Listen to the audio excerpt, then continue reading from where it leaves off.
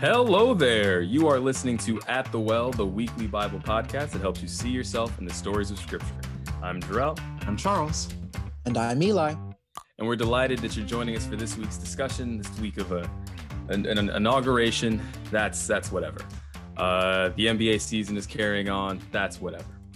Steph Curry, best player of all time for me, broke another three-point record. That's whatever, even though I love him dearly. Love you, Dad. But the big story of this week, gentlemen, is the continuation of WandaVision on Disney+. We have not discussed this. Are we current, or are we in the process of getting current? Chelsea and I finished the third episode last night.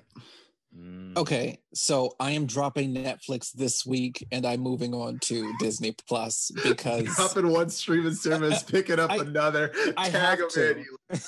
Disney Plus, if you want to sponsor this podcast, I mean, you don't need our services. You've got all the money, but if you want to.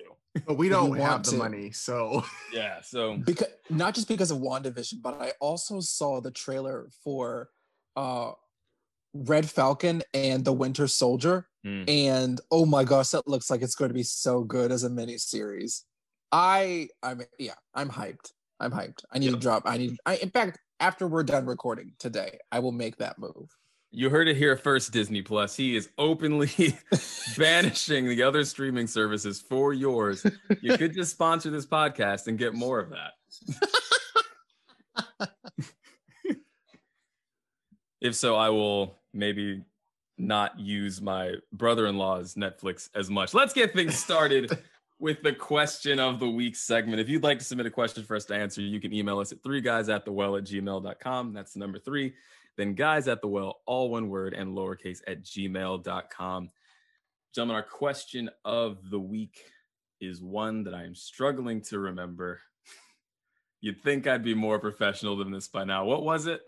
COVID hobby that you're continuing into, or practice habit that you're going to continue outside once things get quote unquote back to normal. There it is. Thank you, Eli. So things you want to continue, their habit or hobby, post-COVID, whatever that is. What do you want to carry into that time?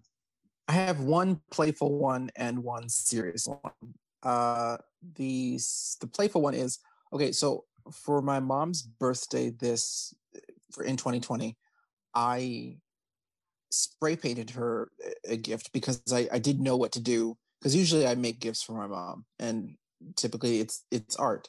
And I love spray painting.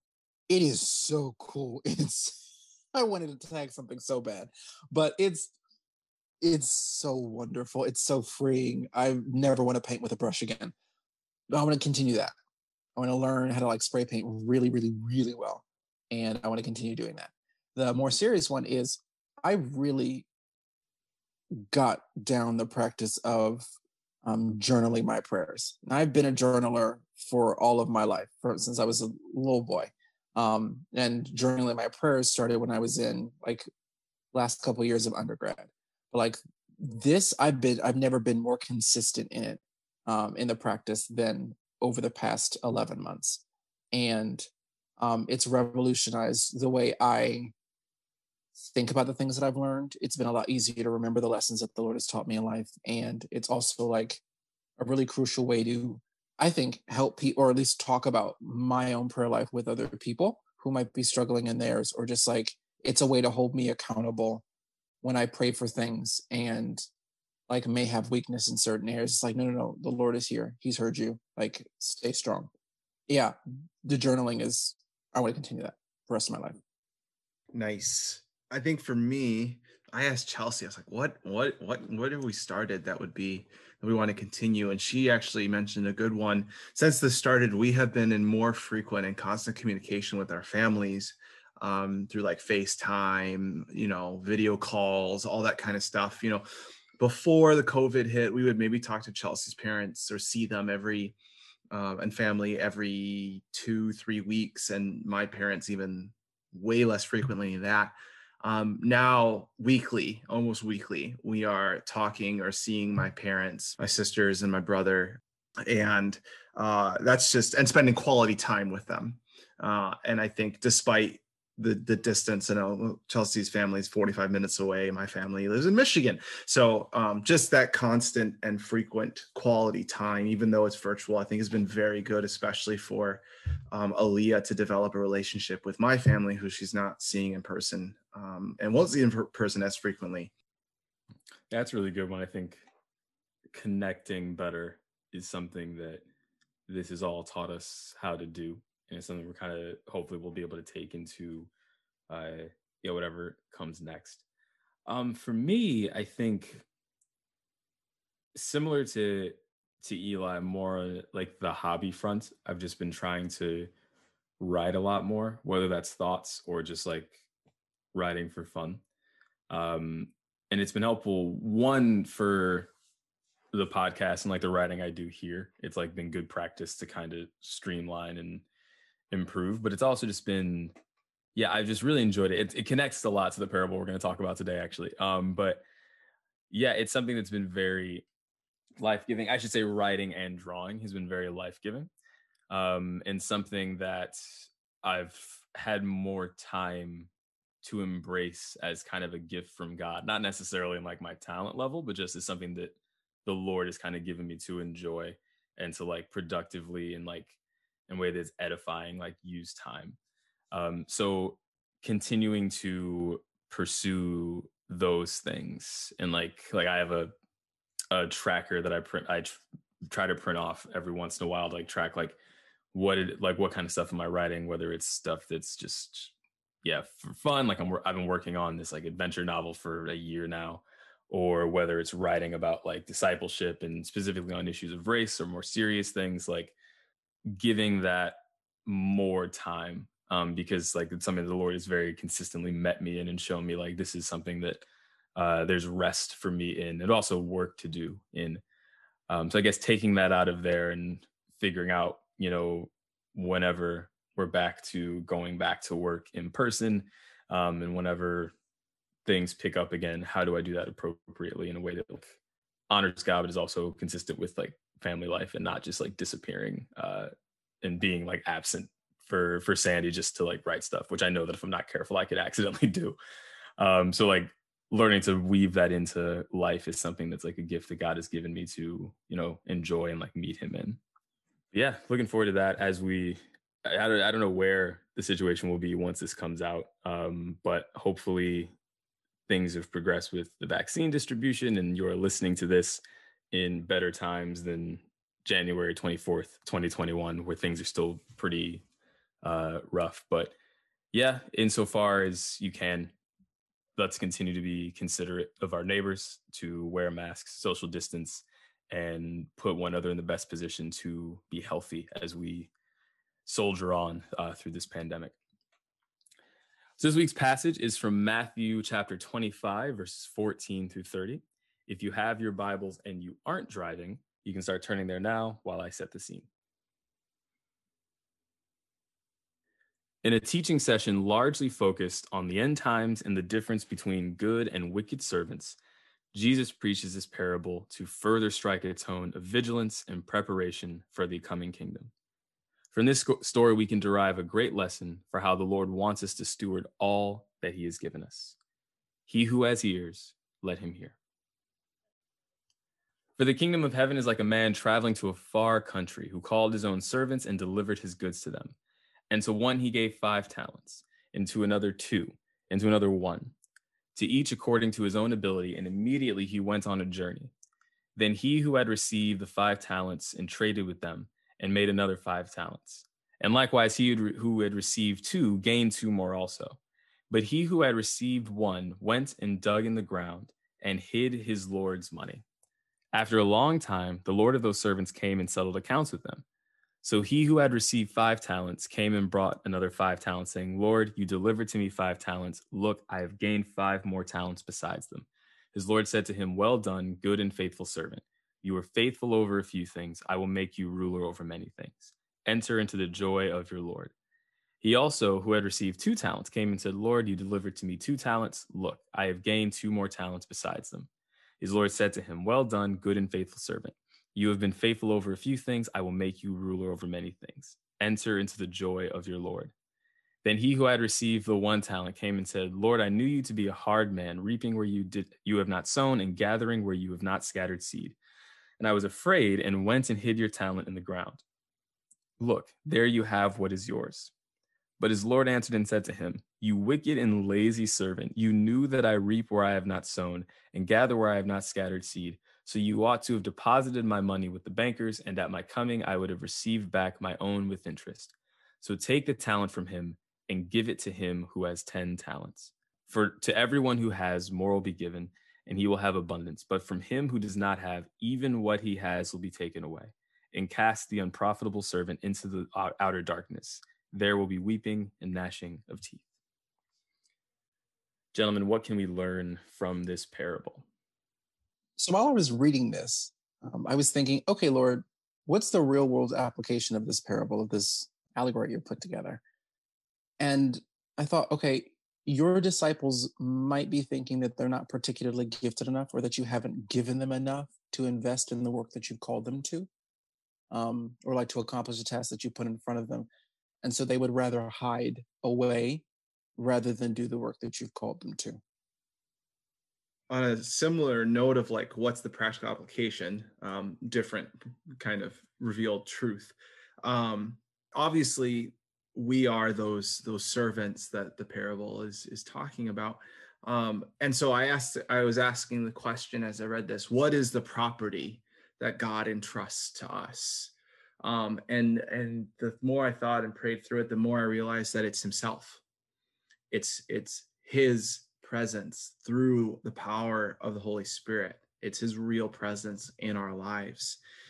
And then I was thinking how that's obviously for our personal benefit. It's for our salvation, but it's not just for that, because earlier in Matthew chapter 5, Jesus calls His followers what they're supposed to be, which is light to the world. So I think I was kind of connecting it, just like the parable calls the servants, or there's a call to invest the property that is given to them. I think there's a call to invest God's presence that we have in our lives as His followers, and produce gains and fruit. And I think that looks different for every single person. I don't think that there's like one kind of common, well, there is a common thread: love God and love neighbor. But like, how does that practically play out?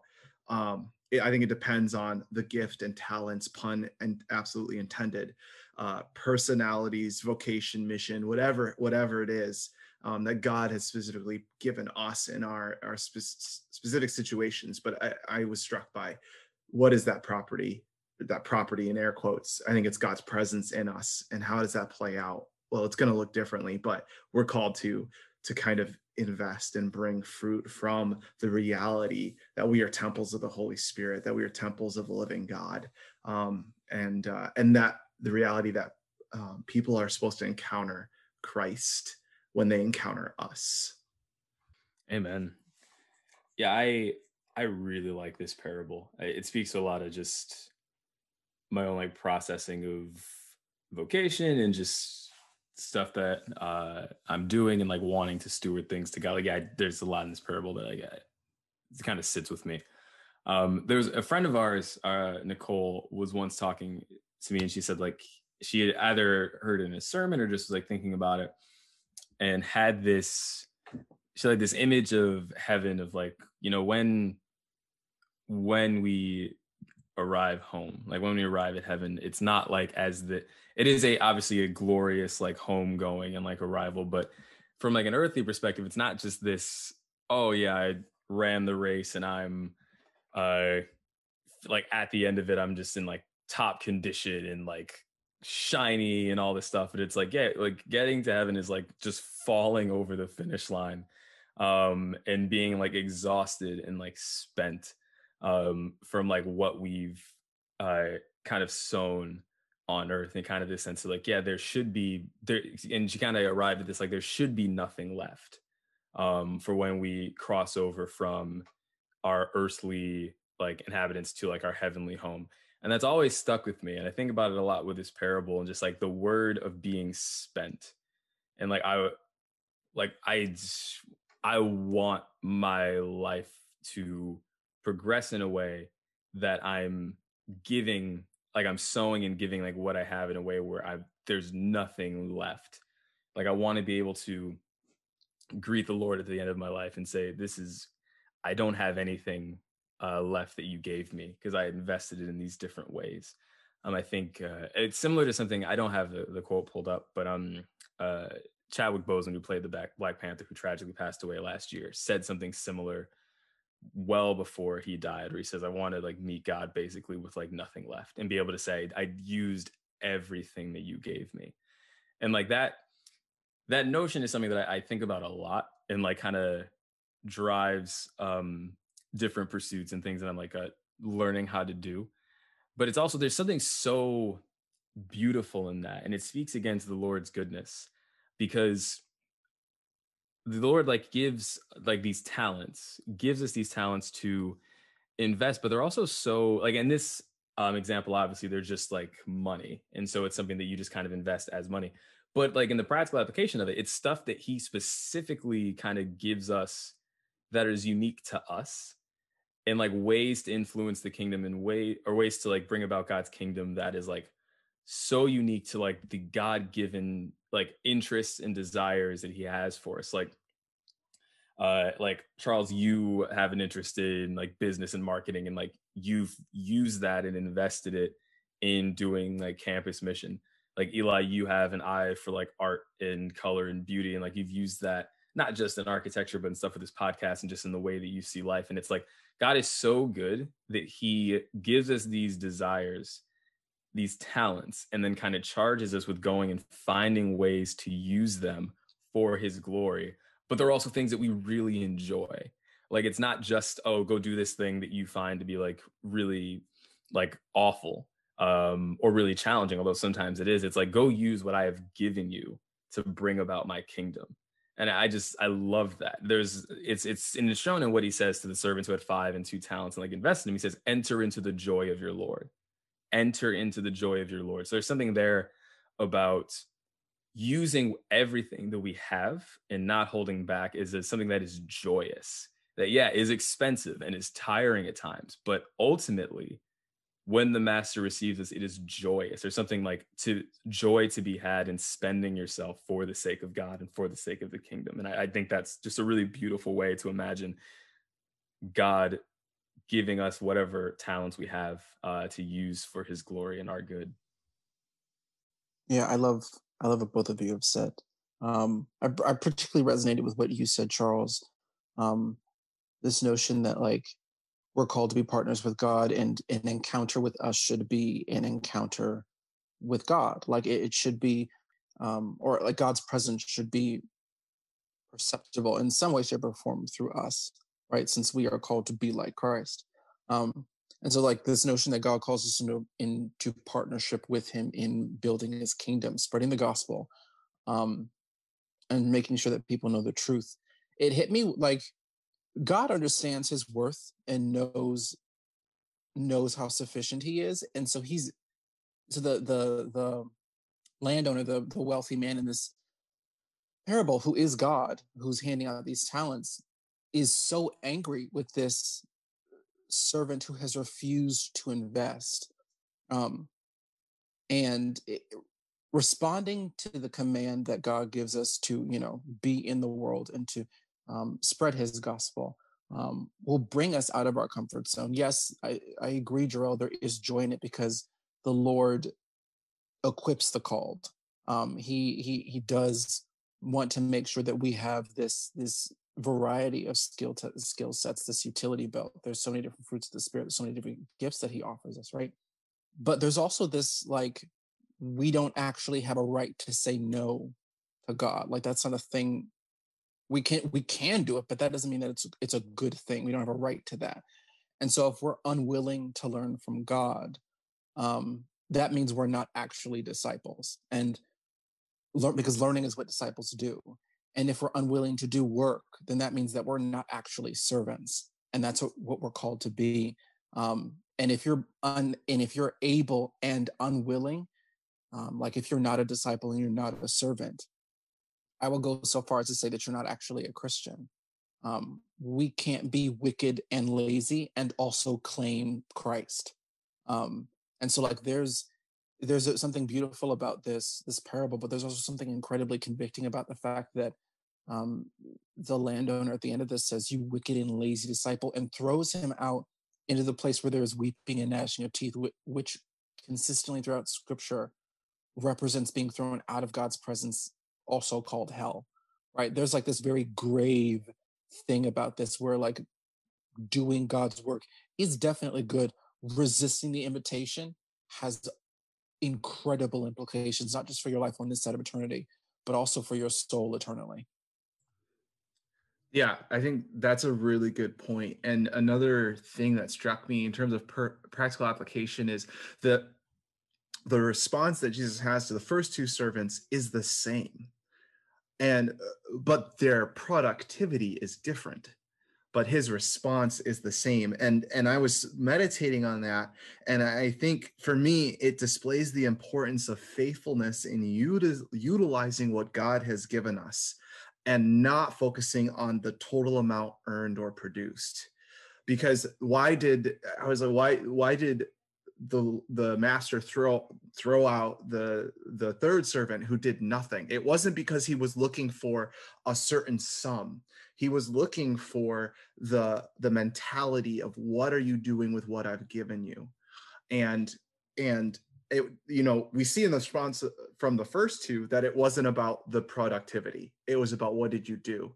You took what I gave and you produced fruit from it. You took what I gave and you did nothing, and that is unacceptable. And so I think there's something there about, like, I can look at Eli, the way that you view the world and your beauty and the beauty that you perceive and behold. I can look at Jarrell, your creativity, your innovation, and like, why don't I have those gifts? Why can't I be like that and use that for the bringing about the kingdom of God?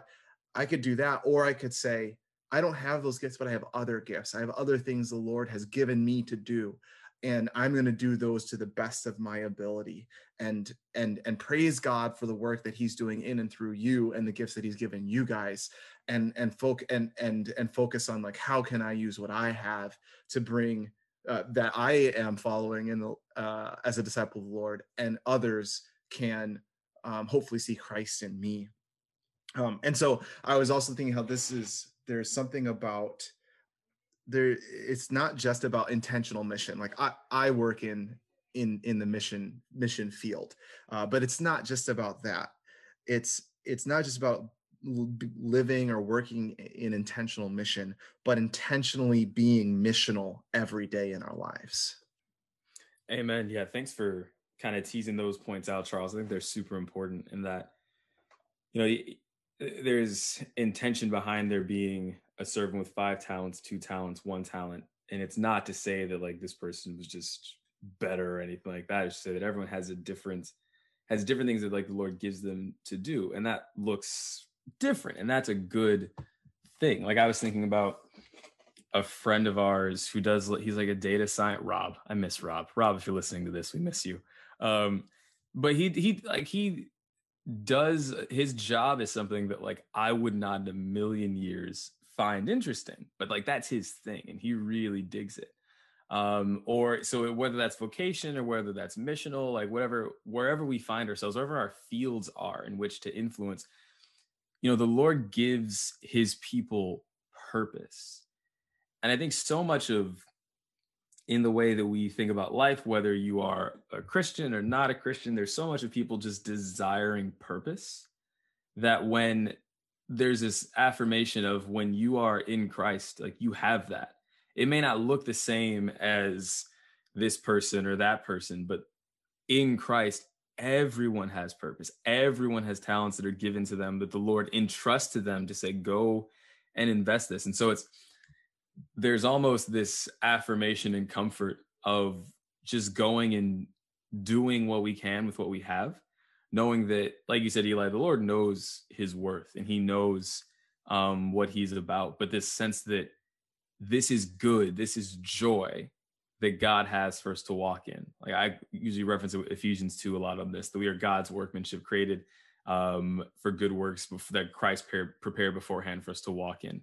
And like, there's a joy in entering into this, not necessarily to turn a profit in like the strictest sense, but just to enter into the joy of the Lord and experiencing Him in using our talents for the good of the kingdom. And so it's like you said, Eli, it's kind of an imperative of like, if you are in Christ, you have purpose, and He wants you to use what He's given you for that purpose. And it's not sufficient to just kind of acknowledge it, but then to decide not to. Also, there's, well, I'm wondering what you two think about, maybe as a last note, but like, I'm wondering what you two think about what the one talent servant who didn't do anything with it says about it. It almost seems kind of rude. Lord, I knew you to be a hard man, reaping where you have not sown and gathering where you have not scattered seed. And I was afraid, and I went and hid your talent in the ground. Look, there you have it. What is yours? But like, his assessment of God's character almost seems a little off to me. And God repeats in like, God in this repeats it back to him, but like as a way to describe himself. But it seems like the servant is almost assessing God as if whatever the fruits of my labors are in God's name aren't deserved by Him. I don't know, maybe I'm stretching that, but the language of it seems like reaping where you have not sown. It's like, well, God is sowing everywhere. And because we're Christ's body. That's what the church is. And so where we are, He is, if we're a part of His body. Therefore, we're the ones doing the work, but like, that's ultimately God doing work. We're partners with Him in that. And so to almost say like, I am not a part of, like, the things I do aren't yours to earn is off. I don't know. What do you all think about that? Maybe I'm going too far. No, I'm glad you brought that up. I don't quite know what to make of it, other than, yeah, it's a not clear understanding of who God is. Right. I think and so. Yeah, I think giving yourself too much credit almost. Like, it's my work. It's like, no, God with you. God right. in you. It's like, you're asking me to do this, so this is like my thing, as opposed to like, you already have good for me to like walk in here, and I'm just kind of participating in that. Right. Yeah, no, so I guess what would that be?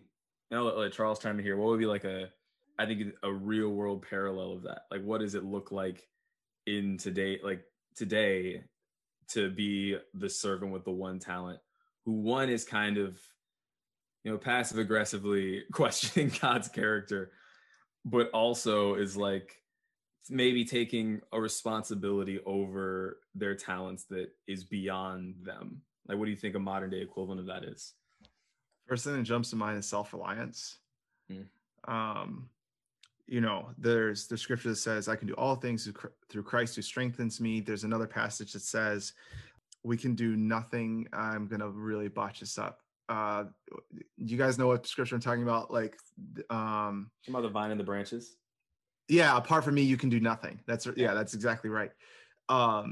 So there's something wrong with that mentality. So that's what I think of, like, this wrong mentality. And to your point, Sherelle, there's, I have a sense of purpose, which is great because I'm a disciple of Christ, but I'm going to achieve that purpose by grinding my teeth, pulling myself up from that bootstraps and on my own. Something really off about that. And that's like me. That's my tendency, is like, I can do this. I'm going to work this out. I'm going to do this through, my pride and all these things. And I think that could be a tendency that's like, nope, we need the Lord. And scripture says that He will be with us as we go through our life, and that we need Him as we go through our life. And to kind of dismiss and reject that is like this really upside down kind of view of who God is and who we are. Agreed. Said it beautifully. Yeah, I think maybe our last point here, I think it also reads is, and I also could be reading too much into this, but it could be a mask for insecurities, and kind of the servant clearly knowing, like, I have this talent, clearly knowing generally what is expected because the other servants did it, but just kind of sitting on it and like choosing to do that, where others maybe didn't. And then kind of when approaching the master, like, well, so because of this and because of that, like kind of maybe being, again, reading way into this, but kind of using this mischaracterization of God as a smokescreen to hide insecurities. Like, well, why, like what actually kept you from like investing your talents? What actually kept you from doing this? And so I think sometimes there's a fear that can mask itself there where kind of you said, Charles, like, because I'm not like this person or that person, it's safer to me or less embarrassing or risky for me to just kind of sit on what I've got. And then to kind of explain it away with like, oh, it's because God is this or God's not that, as a way of just kind of being like, well, it's not me. It's not like my own, like either disobedience or fears or insecurities. It's like a bigger thing that has more to do with God. And I think, when we find ourselves in any state of sin, in this case would be disobedience, I think we can justify it to ourselves in any kind of way. So I think there's a certain vigilance we need to have to recognize that we aren't blaming God for the reasons we're not investing our talents in his kingdom. And that is all for this week. Thanks so much for listening. You can check us out at thewell.podbean.com. We upload new episodes every Monday on Podbean, iTunes, Spotify, and Google Podcasts. You can also connect with us on Instagram and Facebook by searching 3 Guys at the Well. And if you want even more content and would like to help this podcast grow, consider becoming a patron at patreon.com/@thewell for exciting new bonus content. We'll talk to you next week here at The Well.